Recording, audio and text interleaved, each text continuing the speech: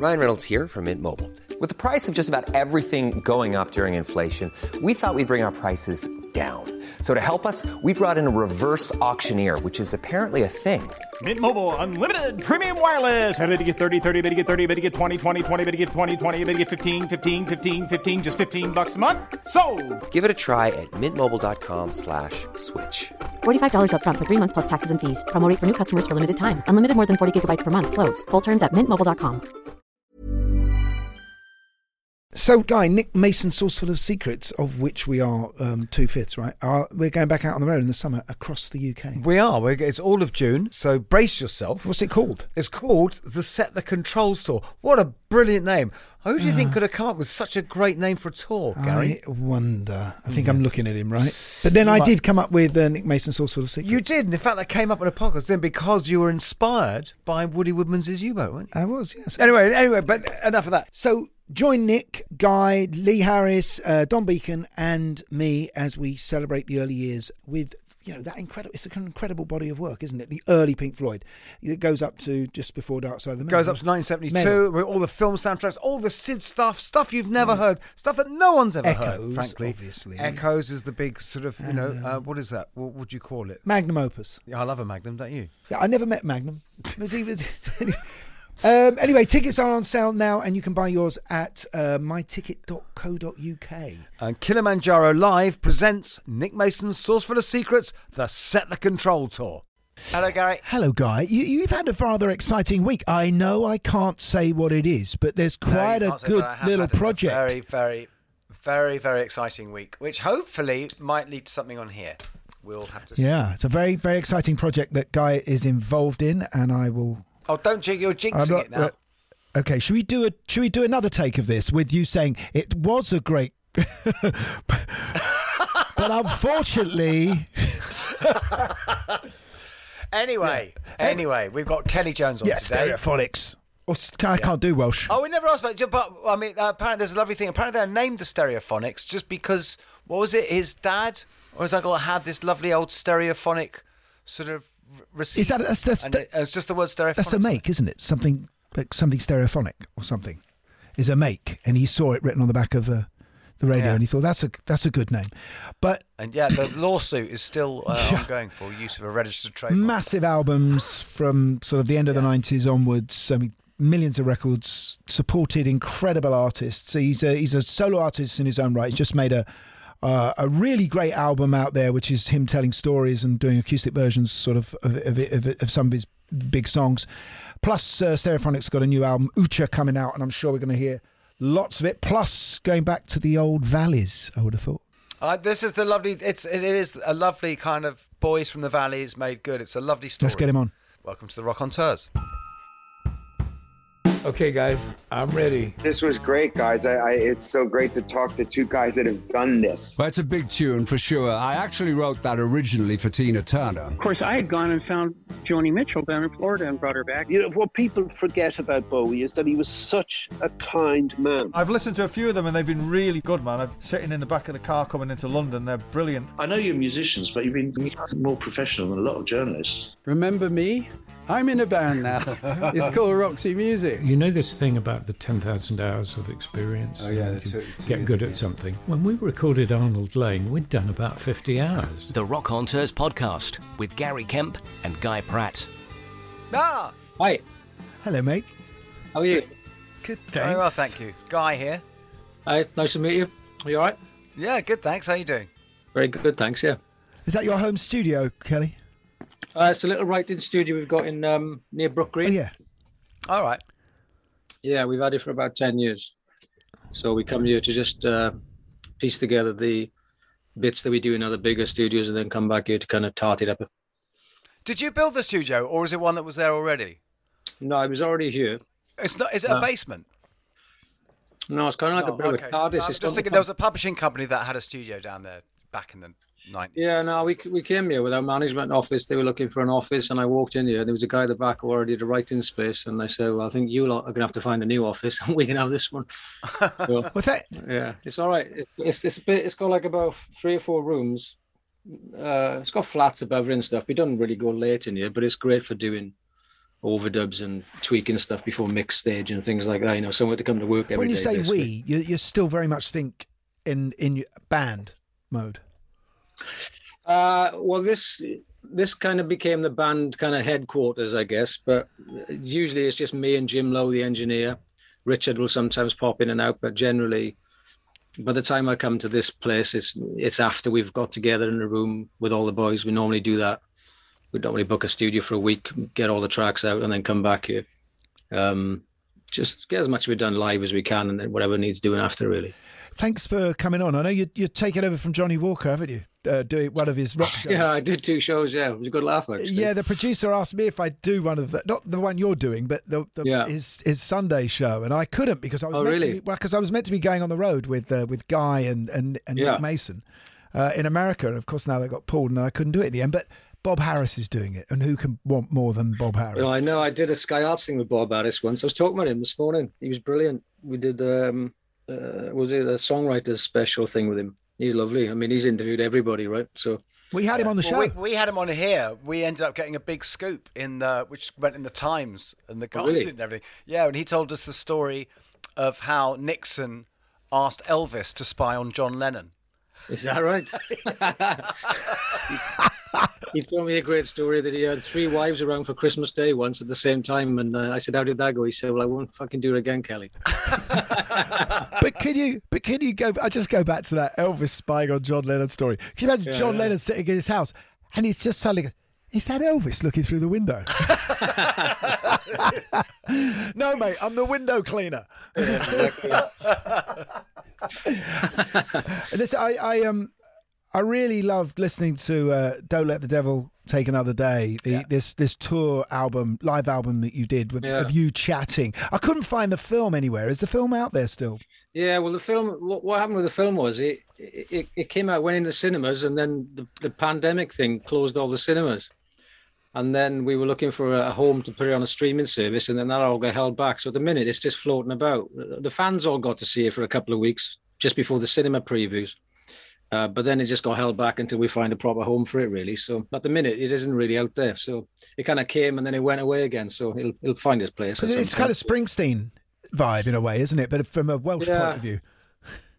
Yeah, I mean, I always love people like Tom Waits. I always love their album Night Talks at the Diner, where he's just telling stories in between his stuff. And I always remember seeing a Rufus Wainwright gig once in Chicago, where his songs were very, very moody and beautiful. But then in between, he was very, very funny and kind of jovial about, his real life and stuff, really. And I just happened to stumble in that gig by accident, really, one day. And it always kind of stuck with me. Because, sometimes most people just take a sip of water in between songs and stuff. And when we play in the arenas and the stadium shows, it's harder to do that communication with people because you're doing all the big hitters and it's a big show, it's big production, all the rest of it. But when you're in that environment with just one kind of violin player, and we had a rotating band, so we kept moving around the stage. Gavin was playing the trumpet and the bass and piano and stuff, and we had a girl drummer, Charisse, who plays with Simple Minds. Charisse! I know. I toured with Charisse. I played with her with Brian Ferry. There isn't an episode, is there? There isn't an episode of this podcast where Guy hasn't played. Well, I do actually want to talk obscure... about a gig that Kelly and I both played back in about, it was 1999-2000, which is still the most absurdly rock and roll place I've ever been. So which one was that? It was at the Café de Paris. Oh yeah, that gig was yeah. It was I just point out where I was there playing with Jimmy Page, Joe Perry, and Steve Tyler from Aerosmith. You did a Train Kept a Rolling. Yes, right. The Robinson Brothers. Yeah. It was just playing all these Led Zeppelin songs. It's nuts. And then were you with Billy Duffy, or Billy Duffy was hanging out with you? Yeah. Well, the night before it was Wembley Stadium. We opened up for Aerosmith at Wembley Stadium. Right. It was weird for us because 3 years before we were playing covers by the Black Crowes in a pub, covers by Aerosmith, covers by Lenny Kravitz. We were on the same bills on the night before. And then I walked into Café de Paris and Billy Duffy was there, and we were playing covers by the Cult as well. So he told me what amps to buy, and then he came on and done Wildflower with us. Yeah. But you were obviously picked to support because if anyone in the other bands dropped dead, you could just take over their role because you. Well, that too. Yeah, it was 1999, so Performance and Cocktails was a big record, so they stuck us on there, I think. But yeah, we could have covered any of the set anyway. What was the song? Who are you playing with, Guy? I was playing with Jimmy. It was Jimmy Page who brought me. Yeah, and we did. But that's where I had I had the most embarrassing thing of we were playing Heartbreaker by Led Zeppelin, and everyone was on there, and Joe Perry came over to me and went, "Hey man, you really know how to play this shit." And when anyone gets kind of rock and roll with me, I just immediately become John LeMessurier. Just like you're thinking, oh yeah, I'm down with this shit, yeah, whatever. And to my eternal shout, I'll never forget. I just fucking said to Joe Perry, "Thanks awfully." he has no idea what that second word is. And you got a new album coming out. I had a look on iTunes at Ucha. Yeah. And it's amazing what they do now, because they've obviously got this kind of Roy Lichtenstein kind of cover you've got going. Yeah. And all the animation is going on.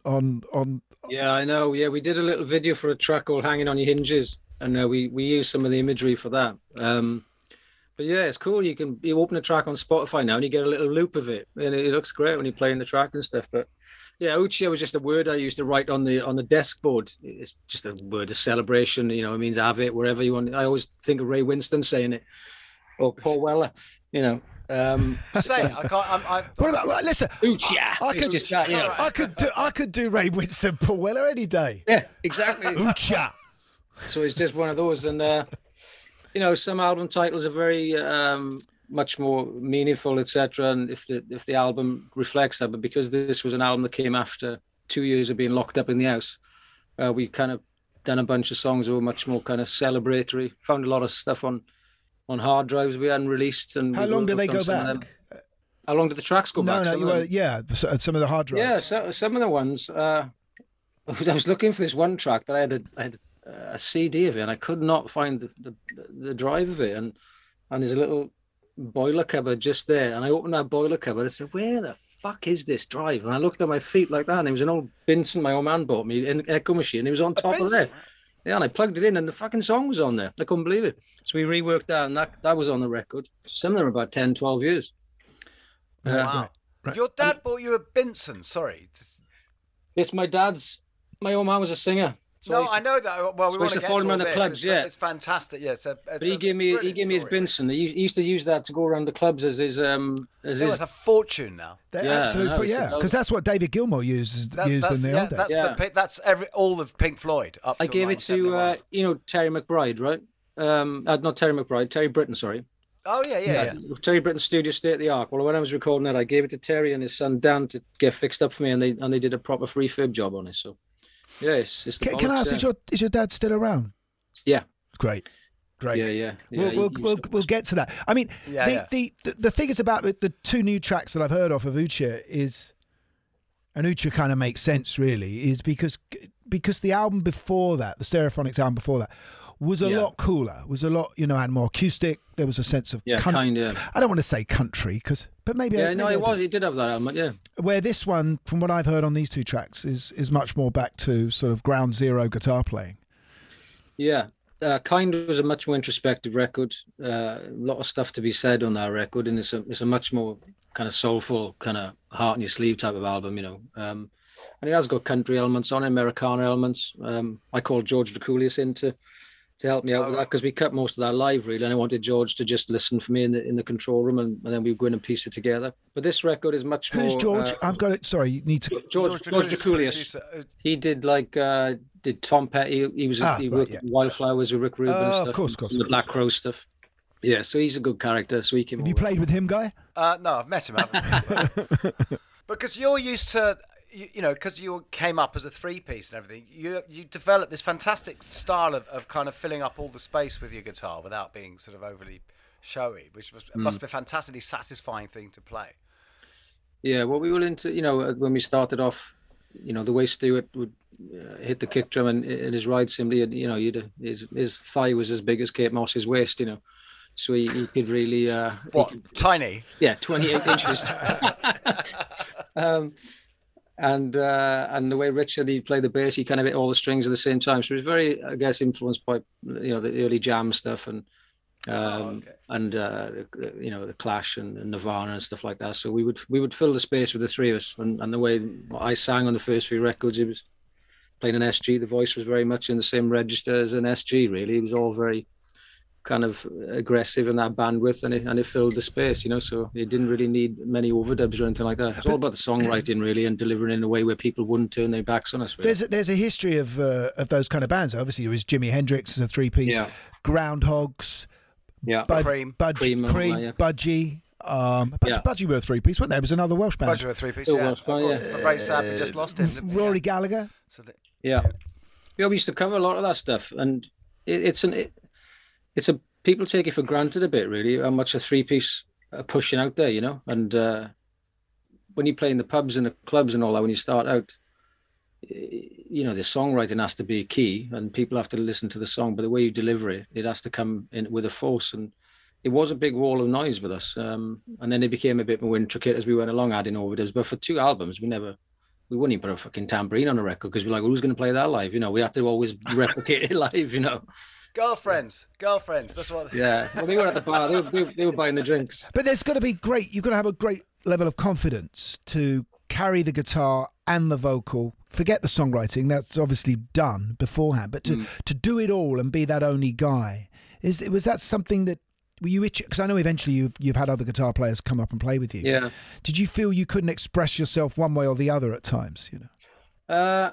Well, I did my first gig when I was about 12. And I was in a band, and the three of us were singing in that band. You know, we were doing different covers and writing our own stuff. But this is when you had to literally leave as soon as you'd finished the gig, right? Because we used to wheel our gear up the street on a little trolley. Yeah, but because my old man was a singer, I was kind of pushed into becoming the singer in most bands. But there was a point when I was younger, I just wanted to play the guitar. Really, you know, I wanted to be Angus Young, or you know, just play AC/DC songs.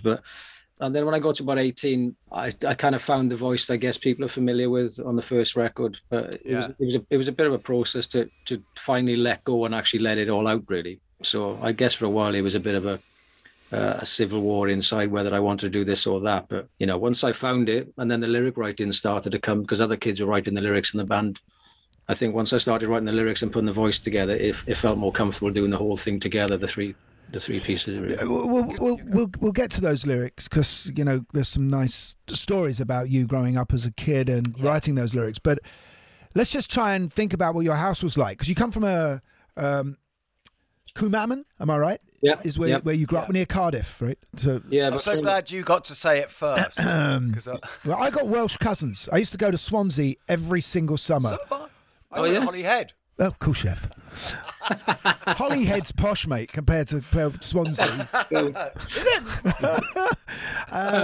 And I used to eat seaweed, lava bread in those days. Did you? Yeah, when we came up at weekends. But, you know, this is a poor town, isn't it? This is a mining village. Yeah, Cwmaman was it was a miner's village. It literally is one road in, one road out. You get to the end of the street and there's a little youth club where we used to rehearse, a bus terminus, and then you turn back around because there's a mountain there. You can't go any further.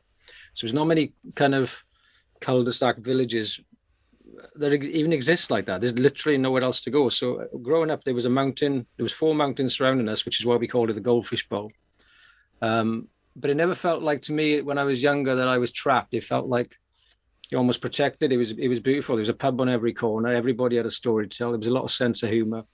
There was loads of playing fields to play football, and we'd spend all of our time just hanging out up the mountains, you know, setting up fires or building dens out of ferns and stuff. So it was a cool childhood in that respect. But the colliery had closed, had it?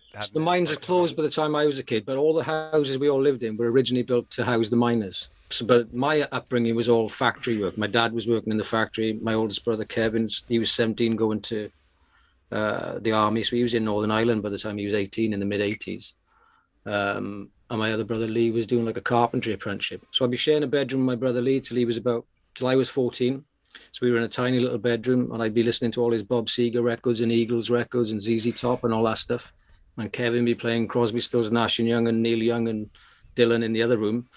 And my old man be playing Stevie Wonder, Talking Book and that downstairs. So I would be listening to all the soul, the folk and all the rock stuff all at the same time. So you'd get the rock and roll, the country stuff and all the storytelling stuff and all the voices coming from 3 different rooms, really. So I kind of put all that together and formed this band. That's just brilliant. And of course, wasn't it your dad's record was on the jukebox, wasn't it? His one. Yeah, my old man had a small record deal with Polydor just before I was born, and he recorded a record in Air London when he was in Oxford Street, and his single was written by Graham Nash, track called Simple Man, and like George Martin and Ron Richards and people like that were on the production team, and Dudley Moore was the piano player. God. Fantastic. Yeah, so it's quite a session actually. It's a great. I've found it on a Memorex cassette, so I digitized it here, just to have a version of it. You know, it's all mono and stuff. It's a bit of a ropey recording, but you can the orchestration is amazing on it. Yeah. But have you come across Graham Nash ever?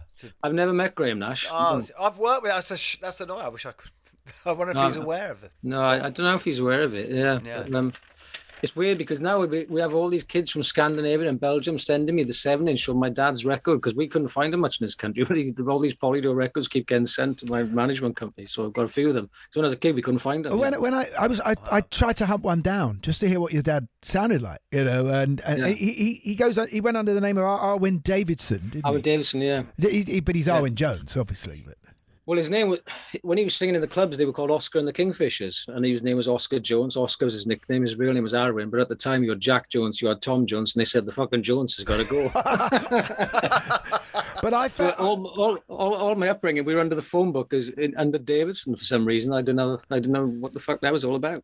I found a track called. The rest of the phone book is literally just Jones. You're probably the only number of people could find. Only one Davidson in there. Yeah. I found one called Birth, Life and Death. Yeah, that's the B-side, yeah. Right, which was written by Roger Cook and Roger Greenaway. I know both of those guys. I know Roger Greenaway quite well, you know, and they did all the Blue Mink stuff as well. That's right, and Roger Cook was the one who did all the arrangements on it. He always used a lot of French horns and stuff like that. So, but when I listened to it, it kind of all made sense to me because the person your old man sounded like the most was Rod Stewart. It was kind of what he was doing, right?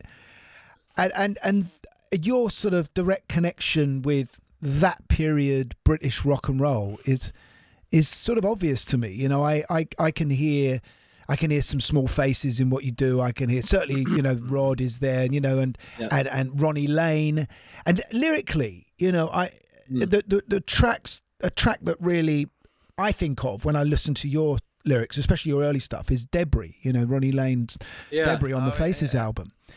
So that did you ever feel? But of course, you did Handbags and Glad Rags. But do you feel that you were sort of holding a flame for your dad, who wasn't as successful? Well, my old man listened to. He would sing a lot of like Sam Cooke stuff and things like that. He had a much cleaner voice. I mean, Birth, Life and Death is a bit more of a soul kind of gospely vibe.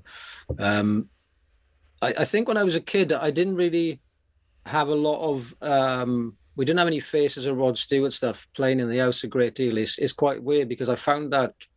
I found the Faces when I was making like our third album. We'd always put a Nods a Goods a Wink on a Friday night. It's the greatest album ever made. One of the greatest. Yeah, it's a great party record. And then when we were mixing that album in New York, we were mixing with Andy Wallace. We found this Faces box set and found that track Handbags and Glad Rags. And then I did it on a solo tour and then did it on the Jules Holland show, and it became this big hit. And then we recorded it again and blah, blah, blah. But Debris, weirdly, I got to know Ronnie Wood quite well around about 2000. And he asked me to come and do a gig with him. He was playing in a theatre in town, and he had the whole Stomp play the second half. So we had all these people banging on buckets and stuff like that in the second half. And the first half, we did these songs, and I did Debris with him. Did you? So yeah, somebody else sang the other bit, and I did the Rod Stewart bit, and he recorded it on this little album of his. But lyrically, I mean, it was always the small town stories that got me hooked at the beginning. It was storytelling by. You know, whether it was early Dylan or Neil Young stuff. And I loved a band from Canada called the Tragically Hip, who would tell lots of small town stories as well. So it was coming from all sorts of different people, really. Yeah. Because More Life in a Tramp Vest, you know, and that was you and working in the greengrocers, wasn't it? Some story. Yeah, I used to work in the market, selling fruit and veg on the weekends. So I left school at 16, went to do screenwriting in the... Yeah, that's very sophisticated, isn't it? Going to art college and doing screenwriting, isn't it? Yeah, I did 5 years of art college, and then when I left my final year. You know, you have the cap and gown and all that, and then I thought, well, what am I going to do now? I think I was just killing time because I knew the band was still going every Thursday and Sunday. We were rehearsing and stuff, and then I did a course for the unemployed in a place called Chapter Arts Centre, just writing screenplays, being taught how to write screenplays, and at the end of the course, the guy Philip John, who I think directs Downton Abbey and stuff now, he asked me to pitch the idea I had to a real-life film producer, the head of the BBC. So I pitched it to him, and he actually gave me the job. And he gave me money to go and buy a computer and actually write this idea to develop as a BBC drama. And then literally 2 weeks or 3 weeks went by, and Richard Branson offered us a fucking record deal. So I was in this crossroads of writing screenplays or, taking the rock and roll thing on. And obviously I took the band thing on and carried on writing the screenplays and stuff like that.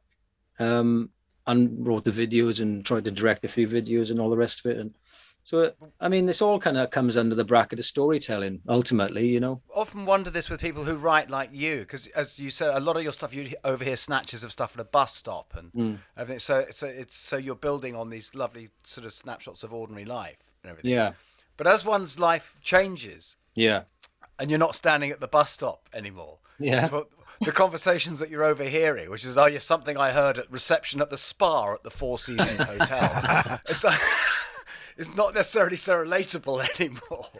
Yeah, well, life changes. I think when I started off, it was all very observational, looking out, especially album 1 and 2, and then midway through album 3, I think you started to, you do that typical thing. You first time travel around the world, you write about, the big bad world, and mainly your experiences to America the first time, which most bands end up doing.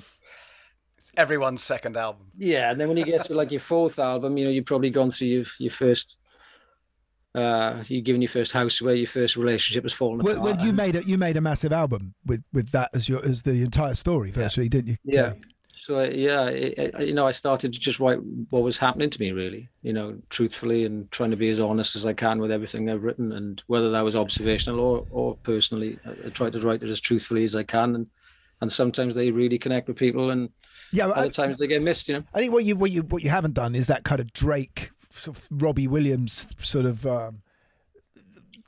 that kind of thing where you sort of how difficult it is being a star, trapped in my isolated world. How heavy is the crown, and all that sort of stuff. No, I mean I understand people go through all that stuff, and I'm sure everybody now in a position who's been in a band that's had success feels like that at times. But I've got 4 kids in the house; they can't give a shit what band I'm in,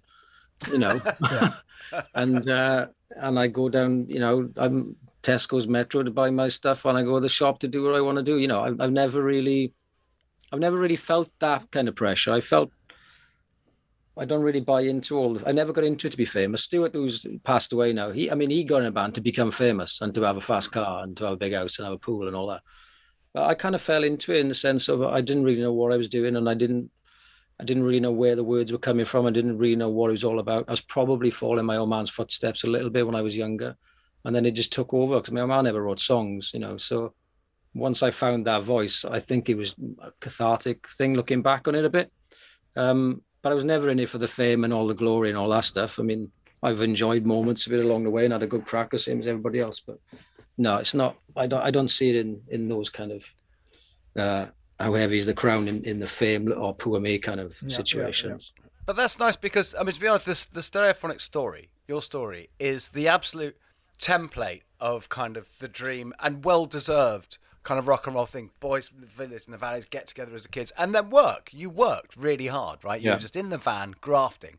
And then it's the hits come down, blah, blah. Yeah. So it's exactly the story that's meant to be, if you know what I mean. It's the one that... Yeah, I mean, it was... we worked for 10 years before we had a record deal. When we had the record deal, we had 36 A&R people coming over the bridge to see us. And then we had to pick one. And we picked the one that set up all these regional teams. We didn't want to play London. The idea was to build up a true fan base in every city, in every county. So by the time we had the front covers and all the rest of it, it was real. It wasn't just going to fall away again. And it paid off, And then all the people we loved, Jimmy Page, The Who, Led Zeppelin, Oasis, Rolling Stones, David Bowie, Chili Peppers. I mean, everybody took us on tour. So we were like, well, this is fucking mad, isn't it? So we were on the side of the stage watching all of our idols, and they were telling us how much they loved our latest record. It was like fucking, we were playing the Ivy Bush, literally, 3 years before. And there's some good stories there as well, which we could talk about. I just wanted to mention quickly before we sort of move out of Wales, as it were, is what's known as the sort of Cardiff music scene. Because in my little research here, I found out that the oldest record shop in the world is in Cardiff. Yeah, Spillers, right? Spillers, yeah. They had a big dispute because it was almost going to get closed down, I think, recently. But that's where I used to go shopping for records. You know, you go to HMV and stuff, but in Spillers, you'd have like photocopies of the covers and you'd have to go through them to try and find the one you wanted. And I remember I wasn't very... Stuart was always about 4 or 5 years older than me, and I wasn't allowed to go to Cardiff unless I went to Cardiff with Stuart. And I remember finding his latest Rush album in this shop, and actually finding it from him, feeling like this. I've rewarded my journey to Cardiff by finding the latest Rush album, because he was a massive Rush fan, because he's a fucking drummer. Yeah. Yeah, Spillers was cool. It's tiny though. It's a tiny little shop. 1894. Is it still there? Yeah. 1894, Guy. It started. Wow. I don't know what kind of records they had. Probably something you played on. I mean, let's be honest. And Sam's Bar's around the corner, which was one of the oldest gigs as well. We used to play in there a lot. Because there's such a rock scene that comes out of South Wales, isn't there, really, out of Wales? Yeah, from the 70s. I mean, there's lots of stuff we used to listen to. Yeah. It was a great scene when we were kids. I mean, it was bands playing in every pub, you know. Mm-hmm. Unfortunately, there was a lot of tribute bands when we were starting out. We almost considered becoming a Jimi Hendrix tribute band for a bit, but I'm glad I didn't do that. But I heard last night, I spoke to someone who's a neighbour who used to be an A&R man, and he said he remembers, I'm talking about, and think going up to see you in Wales when you were still a covers band, that you already had a rep then, and people were thinking of signing you when you were just a covers band. Yeah, we were playing in places like the filling station in Newport, and a lot of people would come and see it. Yeah, the band was a popular band. We would sell pubs out of beer, every time we played anyway. It was, that was the mark of the Masculine to come back. There was nothing left to sell, so. But it's how you get your chops together being a covers band. Absolutely, yeah. The feeling. Well, yes, it's your Hamburg, isn't it? The feeling we're a covers band. Yeah. Well, the Beatles started off the same way, obviously, but it is how you develop. Feeling, yeah, another band, but that's tricky, isn't it, with a bass player called when all that Britpop, when all the Britpop thing was happening in the 90s, though. Yeah. How did you feel about this voice that you developed, this very American voice, being so different? Was it something that you were just happy in yourself finding? Yeah, that's interesting because I was listening to John Fogerty from Creedence Clearwater Revival and people like that and Otis Redding and people that was Paul Rodgers was one of my favorite singers as well from Freeze. Yeah, of course, yeah. It's like. So when the Britpop thing happened, 94, 95, 96, at the same time, the Black Crowes were coming out of America and all that stuff as well. And obviously the grunge scene was kind of happening. So I was listening to that stuff as much as I was listening to the Brit stuff. And I liked the Oasis records just because I think Liam had a kind of great rasp to his voice as well. So we would cover stuff like that in the pubs, and Supergrass I thought were a great Britpop band, and I thought Pulp were writing great lyrics and stuff. So it was interesting because we came up behind all that. We were signed by 96. Our first album was out in 97. But we knew we didn't quite fit into it, and I knew we couldn't be categorized in the same things because we didn't sound like any of them. But what we took from it is we saw how fast all those Britpop bands fell away if they didn't deliver the goods, really. Because once the scene went away, most of the bands went away, apart from a handful. So I think we just had one eye on how the game was being played at that point, but we knew we weren't part of that scene because it started before we kind of got our leg on the ladder. But what was amazing about it was how amazing the music scene was and the country's culture was at that point in time. It was like being in the 1970s again. It was bands everywhere. Yeah, it was rock and roll. Yeah. There's also a tiny little sort of muso point is that apart from, say, Angus or something, you hadn't seen an SG for 15 years. No. You hadn't seen anyone playing an SG. At all, and suddenly everyone had an SG. Yeah, I know. Gibson offered me a deal for that to actually do the old model, but I never. Oh, right. But the sales went up after. Yeah, they did tell me. I had an Epiphone one at first.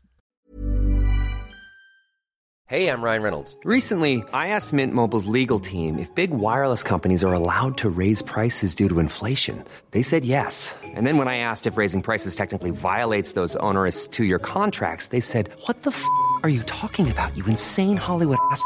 So to recap, we're cutting the price of Mint Unlimited from $30 a month to just $15 a month. Give it a try at mintmobile.com/switch. $45 up front for 3 months plus taxes and fees. Promo rate for new customers for limited time. Unlimited more than 40 gigabytes per month. Slows full terms at mintmobile.com. Ever catch yourself eating the same flavorless dinner 3 days in a row?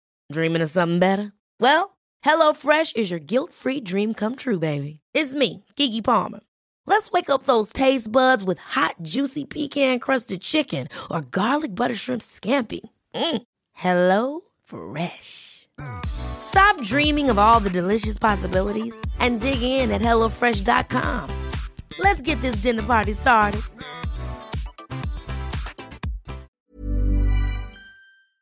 This episode of Raconteurs is sponsored by AG1, the daily nutrition supplement.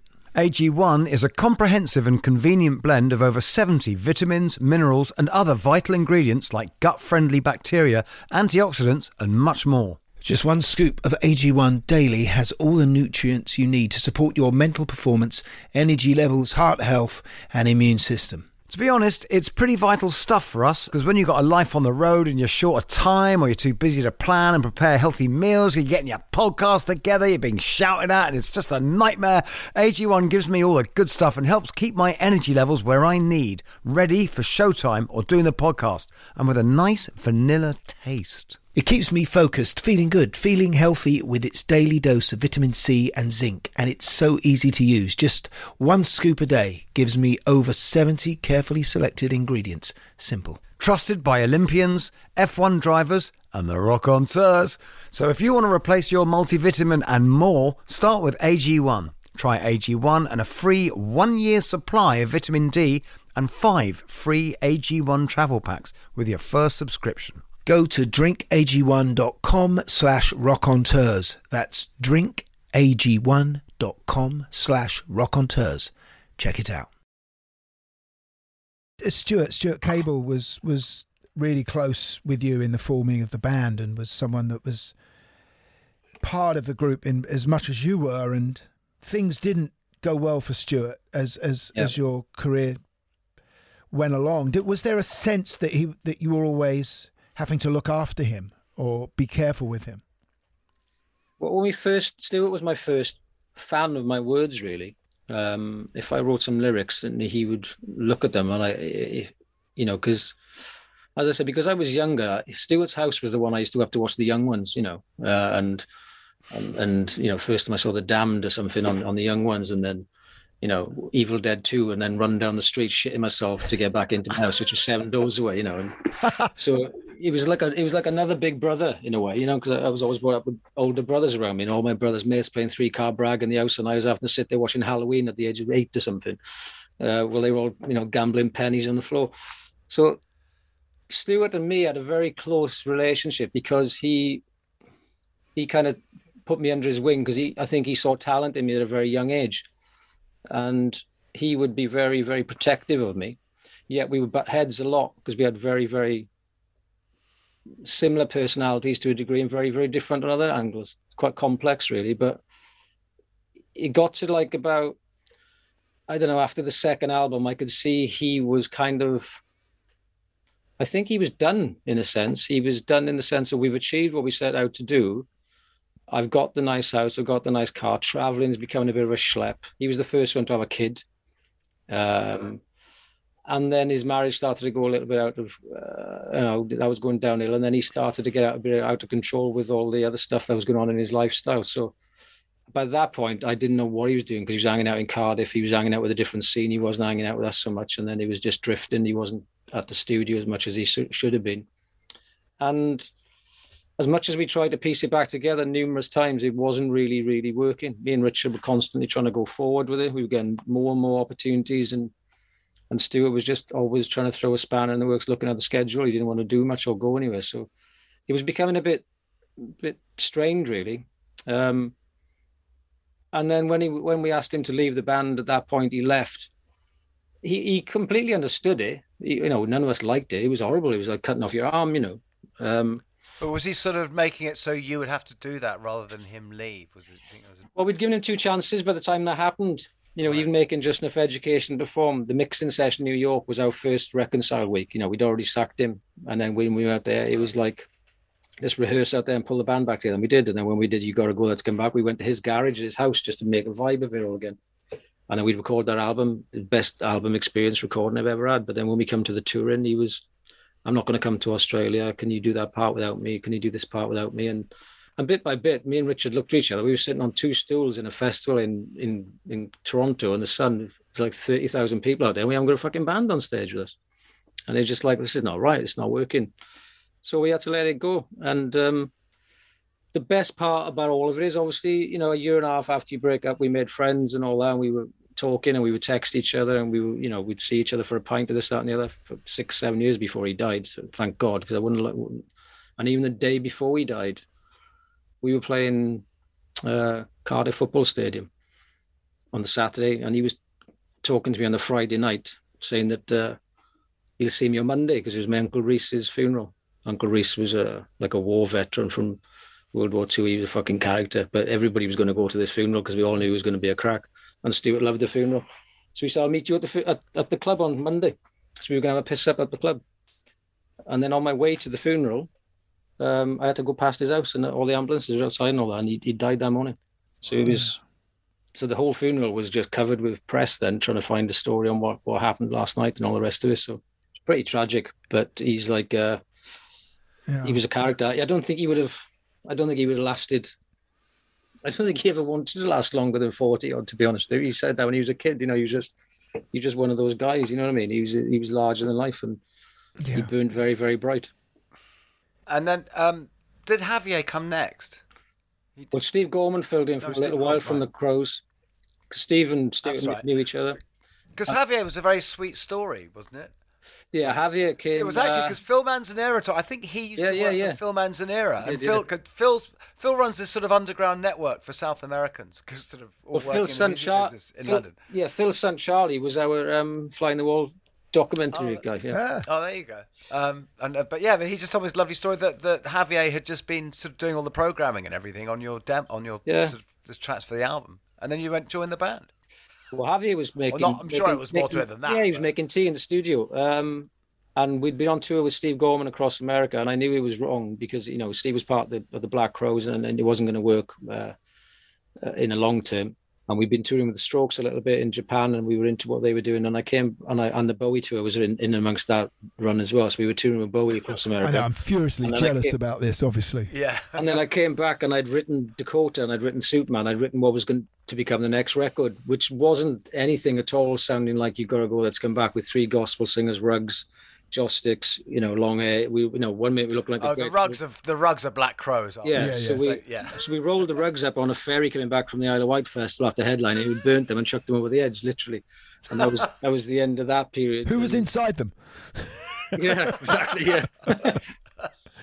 And so when I was cutting the demo for Dakota, Javier was the one making tea, and I asked him could he put just a real drum kit on it, and he fitted really well, and then he ended up getting the job with us. So when you going back a little bit, when you did just enough education and in the songwriting process, when you come up with something like Have a Nice Day, do you know?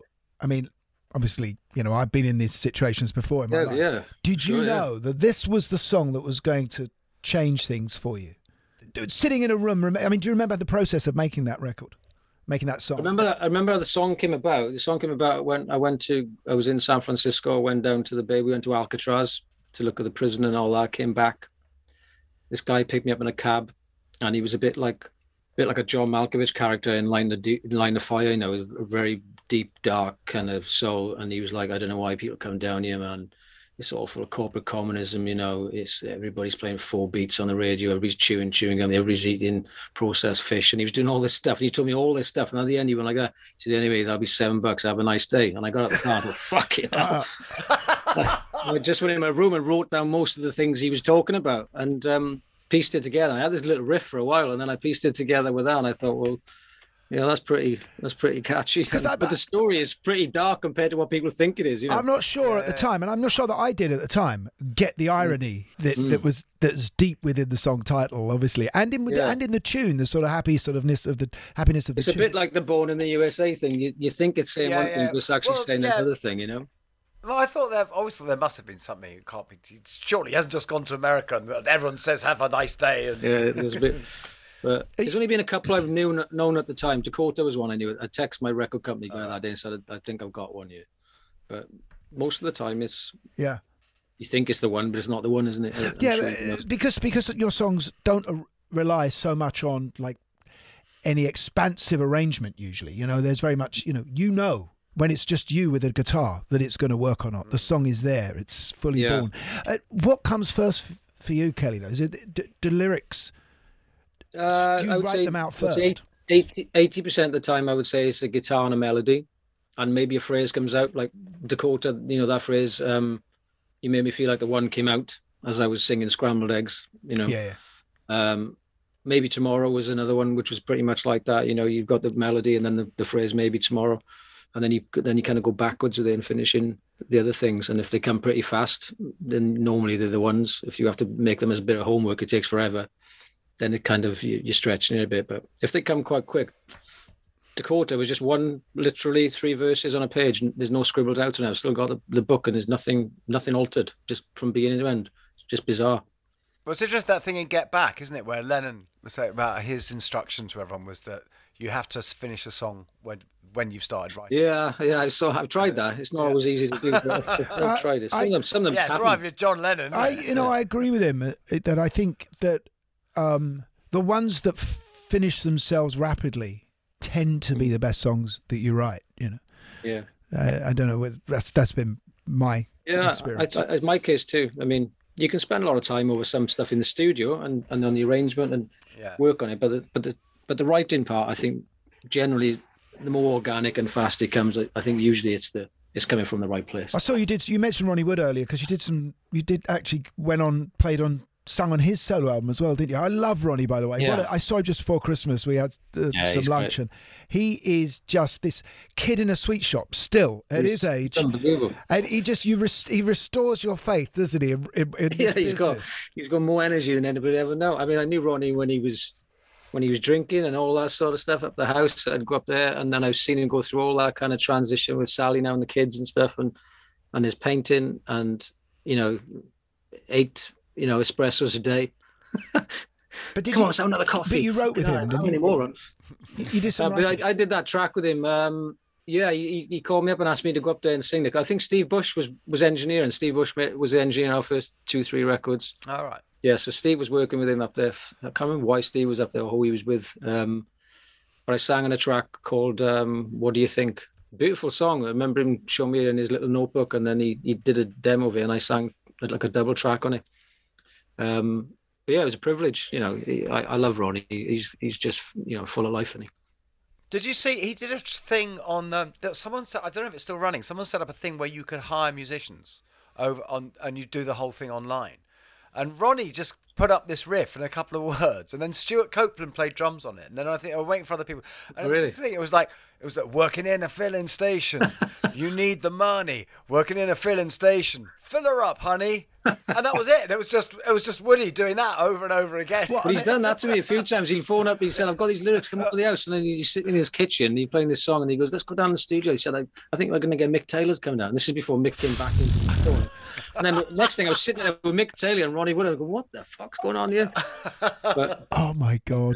Yeah. And there was a boy working in the greengrocers once. Bizarre, man. It's bizarre. You came to my wedding and everything, Ronnie, and we played in my wedding as well. Our wedding band was us lot, Paul Weller, Ronnie Wood, and Rob Brydon.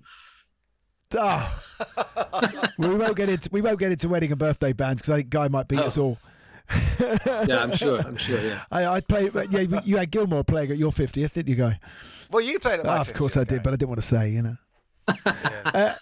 Gary did an amazing thing. I've got to point that because we did. It was fancy dress, and it was a brilliant idea. It was just model. Moddy's not fancy dress, though, is it? But it was come as a. That's true. But everyone's one or the other. And Gary turned up wearing a colour scheme I've never seen him wear. He was wearing all sort of tans and browns. I was thinking, well, that's very mod, but that's not you, Gary. It's very odd seeing that. And then he gets out his guitar, which is a new tobacco sunburst Les Paul. Right. He's dressed to fit the guitar. Getting back onto your career, I mean, listen, we're going to have to do Bowie. Jesus Christ, you supported David Bowie. I mean, he's one of the greatest guys that ever lived, obviously musically and as an artist, but as such a nice man too, right? Yeah. Well, we did the reality tour, which was his last tour. Mm-hmm. You weren't there when he had the heart attack in Hamburg, were you? No, we did the American run. So we were doing all the amphitheaters in America. And then we were going to meet him again in Isle of Wight because we were headlining the Friday and he was headlining the Sunday on the same year. So we were doing like east to west. And the bit in the middle, it was interesting because he was doing all the Let's Dance stuff. And then when he got East Coast, and then he was pulling out all the Trent Reznor stuff, I'm Afraid of Americans and stuff. Yeah. You could see him change his set to the core of the audience.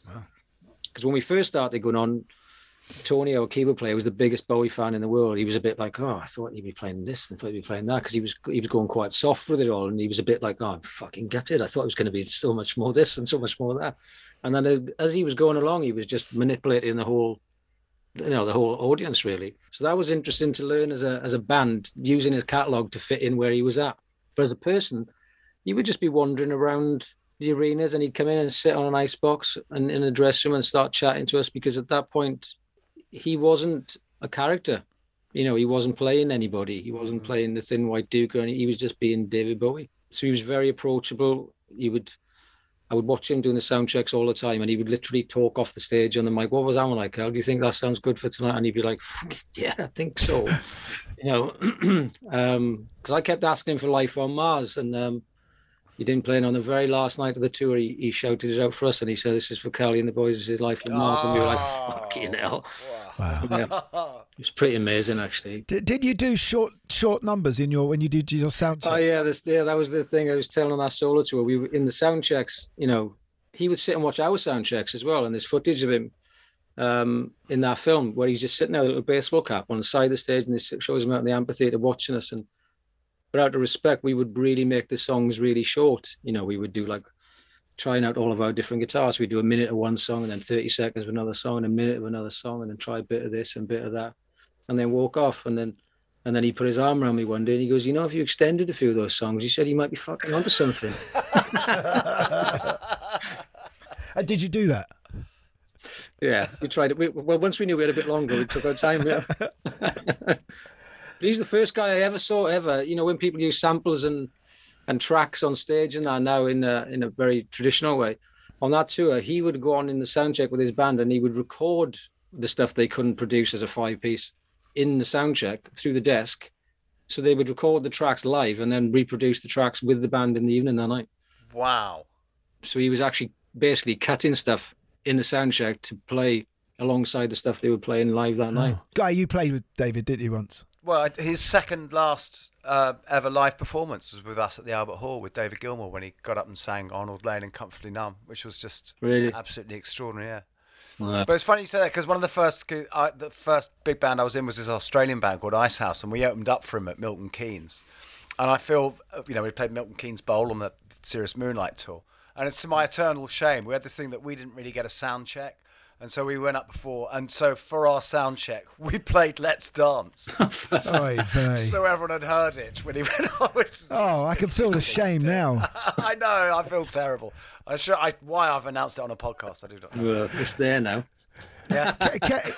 Got it. Kelly, one of the sort of pivotal albums that I think for you was You Got to Go There to Come Back. And yeah. Because you suddenly decide to take over the production as well. Not only does this album sound really different to anything you've done before, more mature, if you like, but you decide to say, right, boys, I don't need anyone else in the room. I mean, how does that relationship work with the rest of them, with the other guys, with Richard and, I don't know, was Stuart still around then? No? Stuart was on there, yeah. Well, I asked, when we were making Just Enough Education Reform, my musical relationship with Bird and Bush was I guess the musicality side, me and Marshall Bird would sit together because he was the piano player, and me and him would have a crack, and Steve Bush was much more technical, and he was the one giving the drummer a hard time about keeping in time. So, and me singing sometimes wherever. He was much more precise about stuff. So I asked Marshall at the end of that record, I said, look, I think I want to do the next one without that kind of rigidness, really. I want to try to do something a bit different. Do you want to do it with me? And he wouldn't leave Steve Bush. So by the time we came to make You Gotta Go, Let's Come Back, in my mind, I wanted to make my version of Stevie Wonder's Talking Book or a Creedence record. I wanted to make an overdub every 4 or 8 bars. I wanted something new to come in. I wanted it to be different. I wanted it to sound very free. I already had in my mind, I wanted Jack Joseph Puig to mix it, because he mixed that Jellyfish record, which I always thought was a very great kind of modern take on a Beatles Abbey Road vibe. There was lots of stuff coming in, not all kind of just mixing by numbers. But the band were really supportive at that point. It was the best recording session we ever had. It was before any of us had kids. We were all down in the studio. All the crew were with us. Everybody stayed there in Hook End Manor in Henley. We stayed there for about 3 months. We blacked out the windows, and we just had an amazing time, really. And to me, it's a very soulful, very real, honest record, and it's my favorite album that we've made, really, personally, you know. And so now you've got what's the axis of the band? Because there's you and Richard now, who are only, you know, you. Yeah. Is that like does everyone else have to kind of come in on that relationship, or do you know what I mean? Well, Tony plays the keyboards live with us. He's been with us since the second album. So he's from Manchester, Tony, and he's always been there with us. Adam, who plays the guitar with us live and on the last bunch of records. I mean, he was touring in a band that used to open up for us in 96, 97. So they've been mates with us forever as well. And Jamie's been in the band now almost 10 years. So everybody in the band what's amazing about this band is we actually do go out for a pint together. You know, we do hang out together. And a curry, is it still a pint and a curry? We love a curry. We go on we're all on the same bus. We take the piss out of each other constantly. And it's like, I think people understand that my role has always been where it is. I write the songs, and, you know, Adam will jump in and chuck an idea here and there. And if it works, it works, you know. Me and Richard were in school together from 3 years old. So me and him have never really had a crossword. You know, we've just grown up together. You know, Richard knows what I do and I know what he does, and we support each other in different ways. Just being in a band, as you all know, it's not always about the music. It's about each other's character and how they support one another off the stage as much as on it. It really is. You know, I think, you know, one of the things that I miss not being not hanging out with Spandau Ballet at all anymore was, you know, we actually did have such a great laugh. And when we got back together after years and years of being apart, the first thing was all of us pissing ourselves in the rehearsal. Yeah, I know.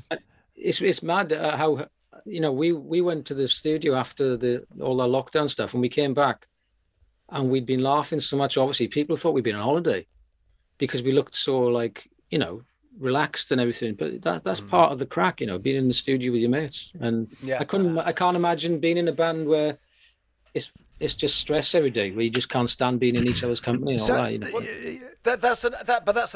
There's two models, isn't there? There's the band where it's just this family, and it's you against the world, Musketeers, and then there's the band that absolutely hate each other, and that friction produces great art. Absolutely, yeah. So, it can do, yeah. Yeah, I feel like in my old band we kind of had both going at the same time, really. You know. Yeah, well, we did for about 2 albums, but then it all fell into place. Sometimes the humour is masking the cracks underneath, but you know, we used to slag each other off in interviews. We didn't all come out in the press interviews as we were doing in front of each other. I think you've been a bit ahead of the game at times with some of the music you made. I mean, there's a track I think on the album we were just talking about, the one with Maybe Tomorrow on. I think it's called something, Since I Told You It Was Over, I think it may have been. It's Michael Kiwanuka, you know, it's what you hear now coming out of Radio 6, but it wasn't what you heard then. And I know you've always had a little bit of a friction with reviewers and with the press, and I mean, you wrote a song about it, didn't you? Yeah. But it's never bothered you? You never felt, I've got to make an album that sounds like this for today? Or... No, I mean, there's been exactly songs like that. After that song, you know, people like, you know, James Morrison and all sorts of people wanted to, you know, make records with us, and all. You know, it's interesting. You do. Well, I think you just be true to whatever you're listening to at that time, or whatever you want to express. Right? I think it bothered me on the second record when I realized that it wasn't going to go the way that we thought it was going to go, press-wise. You know. They praised you up, you know, 1 minute they compared me to like Dylan Thomas under Milkwood, and then they'd have a popper us calling us fucking meat and potatoes. It's like one extreme to the other. And then we just like, well, there's no point even trying to play this game. We're just going to do what we do. The people are in front of us. We know what we want to do. We had a great sense of self as a band. And we always did. All we ever wanted to do was make a catalogue of music that stood the test of time. You know. But again, that's where that unity of being the kids who've come up together really counts, isn't it? Yeah, it's important, you know. Yeah, I mean, when we did Dakota, people didn't get that at first.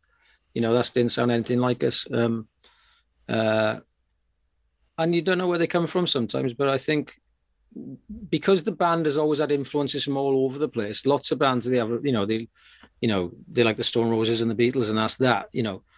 But with us, we would be listening to AC/DC on one hand, and we'd be listening to Aretha Franklin on the other hand. and we never really had any boundaries. When we came out, we literally were in everything from Smash Hits to Kerrang magazine, and on the front cover of all of them, from Melody Maker to the NME to Q magazine, and we fitted in so many different genres. We were on tour with The Who, Skunk Anansie, and Kinnicky, Lauren Laverne's band, in the same week. It was just like we fitted the songwriting, just fitted in all these different places. So it was. Guy, we want to know. Well, it sounds like that. The house you grew up in. It sounds like that's somewhere you would pay a fortune to be sent as a kid to get you. and my mum was a decent cook and all. But Guy, we want to know if there are any Pete Townsend stories, obviously, because we love Pete. Well, we did. The first ever Teenage Cancer Trust. So obviously Roger. That's right. I remember that. Yeah. Well, Roger always championed you. I know that. Yeah, so. Roger always took us on. Well, I was one. But what about Pete? We did the Quadrophenia tour. The first thing Pete ever said to me was, I walked on the stage. Well, that day was a really weird day for me because I was completely in awe of everything that was going on. I was in V2 Records, Holland Park, which was obviously Richard Branson's old house. So I was standing there thinking, how the fuck how am I in here? I just befriended Noel Gallagher, and Noel said, I'm going to come and pick you up and take you to the Albert Hall to do the sound check with The Who. I'm thinking, all right. So Noel Gallagher picks me up in this Merc or whatever car it was. He doesn't drive though, by the way. He's in the back seat, right? He can't drive. He's in the back. You can't drive. And I remember sitting in the back of his car with him. There's the thickest carpets I've ever felt under my feet. I thought, fuck, my mother hasn't even got carpets this thick in the house. Those Mancunians, they know how to live. And then they love a shag. And then we got to the Albert Hall, and he took me up to the stage. And so the first time I ever met any of them, Noel introduced me to Townsend, and John Entwistle was alive as well then, and Zach was playing, and obviously Roger I'd met briefly. And Noel said, I'll go and get you a cup of tea. And he went to get me a cup of tea, and he put a cup of tea down my mic stand, and I was sound checking, and Townsend said, yeah, I saw you on the Jules Holland show. It was really good, yeah. So yeah, thanks, yeah. And then we did Substitute, and then when we cut it for the gig that night, I fucked up that line where the north side of my house faces east and these faces. East faces south. It's such a tongue twister. And I knew I was going to fuck it up. The whole day I knew I was going to fuck it up. And as I went to do it, and he looked at me, he goes, and he went up and done the line for me. So it was a bit like... I thought, I'm just very glad that it sounded like that story was going to involve the cup of tea that Noel got you sort of going all over Pete Sample. No, the cup of tea thing, I didn't have the heart to tell Noel. I didn't drink tea. So I left the tea. I didn't have the heart to tell. That could have been a funny story because Pete loved smashing up amps in the old days. So a cup of tea wouldn't have been. Roger did ask me to turn my amp down. Did he? Yeah, he said, turn it down a bit. That's really compared to Pete. Who would have thought? Exactly, yeah. I think it's... Well, no, that's big. Do you know why? Because he can. Because he can tell you. Well, it was. I mean, he can't tell Pete, can he? He can't tell Pete. So. I mean, the thing is about you, Kelly, and you guys is your live show. You've been this incredible live force. Throughout the years, that really has been your kind of your thing, hasn't it? More than anything else. Yeah. Well, I think we started as a live band as kids, and that's always been our. Where I feel most comfortable, I think, on stage. Especially, you played Cardiff Castle as well, which is, I know a little bit about Cardiff Castle. That. Oh, yeah? Just the design inside is wonderful, amazing design, and I think William Burgess, William Burgess, who died. Let me just talk about this guy. Don't smirk. I can see you smirking, right? But there is a little rock and roll connection because William Burgess, who designed the interior for Cardiff Castle in the 19th century. He designed the house that Jimmy Page lives in now.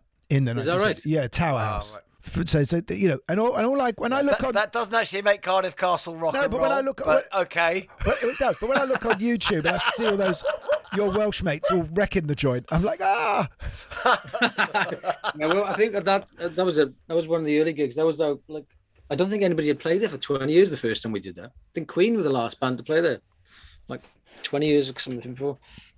But now the live thing is an important thing. We love the live thing. I was going to say, is it still there for you? Is that? Yeah, I do love playing, doing the live gigs and the touring. That's where the band. I think that's who we are. Really, we're a live band. I mean, I love solving the problems in the studio and doing all the studio stuff, and I love putting the records together. And then you get that in between bit where you have to do all the TV and all the radio stuff, which is all right. The podcasts, podcasts and stuff. But the live thing is, I think, where we have the most crack. Have you found, because none of us have been able to play live very much, that it's is that detrimental to inspiration as a songwriter? The last 2 years have been quite weird physically on me. I've noticed my body being really weird without playing live. Because I would imagine after doing it for nearly 30 years, there's a physicality to it and a release of stuff. And then you take it away. I have felt like my body's wondering what the fuck's going on a bit. But writing-wise, I haven't really put a great deal into it over the period of lockdown. I pieced that album together. But, you know, I think writing comes in different periods on different records. Sometimes I've written in hotel rooms and on buses and planes, and sometimes you just write it when you're home. I've never really had a set place for it. I've never been one of those guys that needed a cabin on top of a mountain or a certain month of the year where the moon's out and something like that. But they just come when they come, really. This battery's going to run out now. Yeah, we're going to leave you, but just to say, when's the album? The rest of the album coming out? When? We did a video yesterday. I think that song comes out week Friday. A song called Forever, and then I think the album's out March the 4th. And then we're on tour, hopefully, if it happens. Yeah, well, it's all of us. Yeah. Well, all the very best with that, Kelly. Really, thank you very much. Thank you. Thank you very much. Good luck with the album, and it's been great talking to you. Oh, thanks for having us on. I appreciate it. Thank you. All right, mate. All the best. Thank you. That was good, guy. It sort of touches everything that this show is about, really, doesn't it? You know? Yeah, name dropping.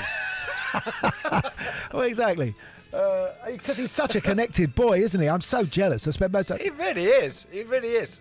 I know. I wish we need to get someone around there and kind of nick his address book. Yeah. Oh, listen. I mean, we don't do too badly ourselves. You especially. No. God. No, that was really nice. Really nice. Very refreshing. And he looks very healthy. Very healthy looking chap. And Ben Jones is our producer. It's no relation, is it, Ben? Not that I'm aware of. No. Oh, there he is. There he is. Well, you'd be in the village. They don't call you Jones the producer.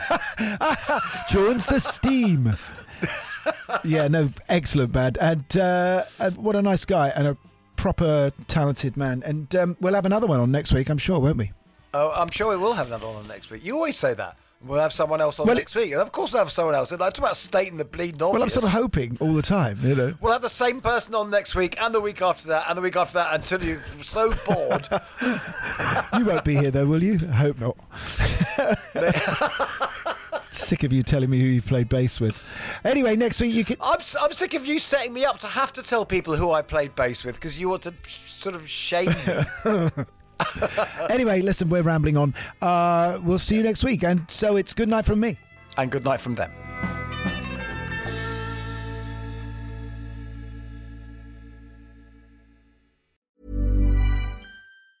Ever catch yourself eating the same flavorless dinner 3 days in a row? Dreaming of something better? Well, HelloFresh is your guilt-free dream come true, baby. It's me, Keke Palmer. Let's wake up those taste buds with hot, juicy pecan-crusted chicken or garlic butter shrimp scampi. Hello Fresh. Stop dreaming of all the delicious possibilities and dig in at HelloFresh.com. Let's get this dinner party started.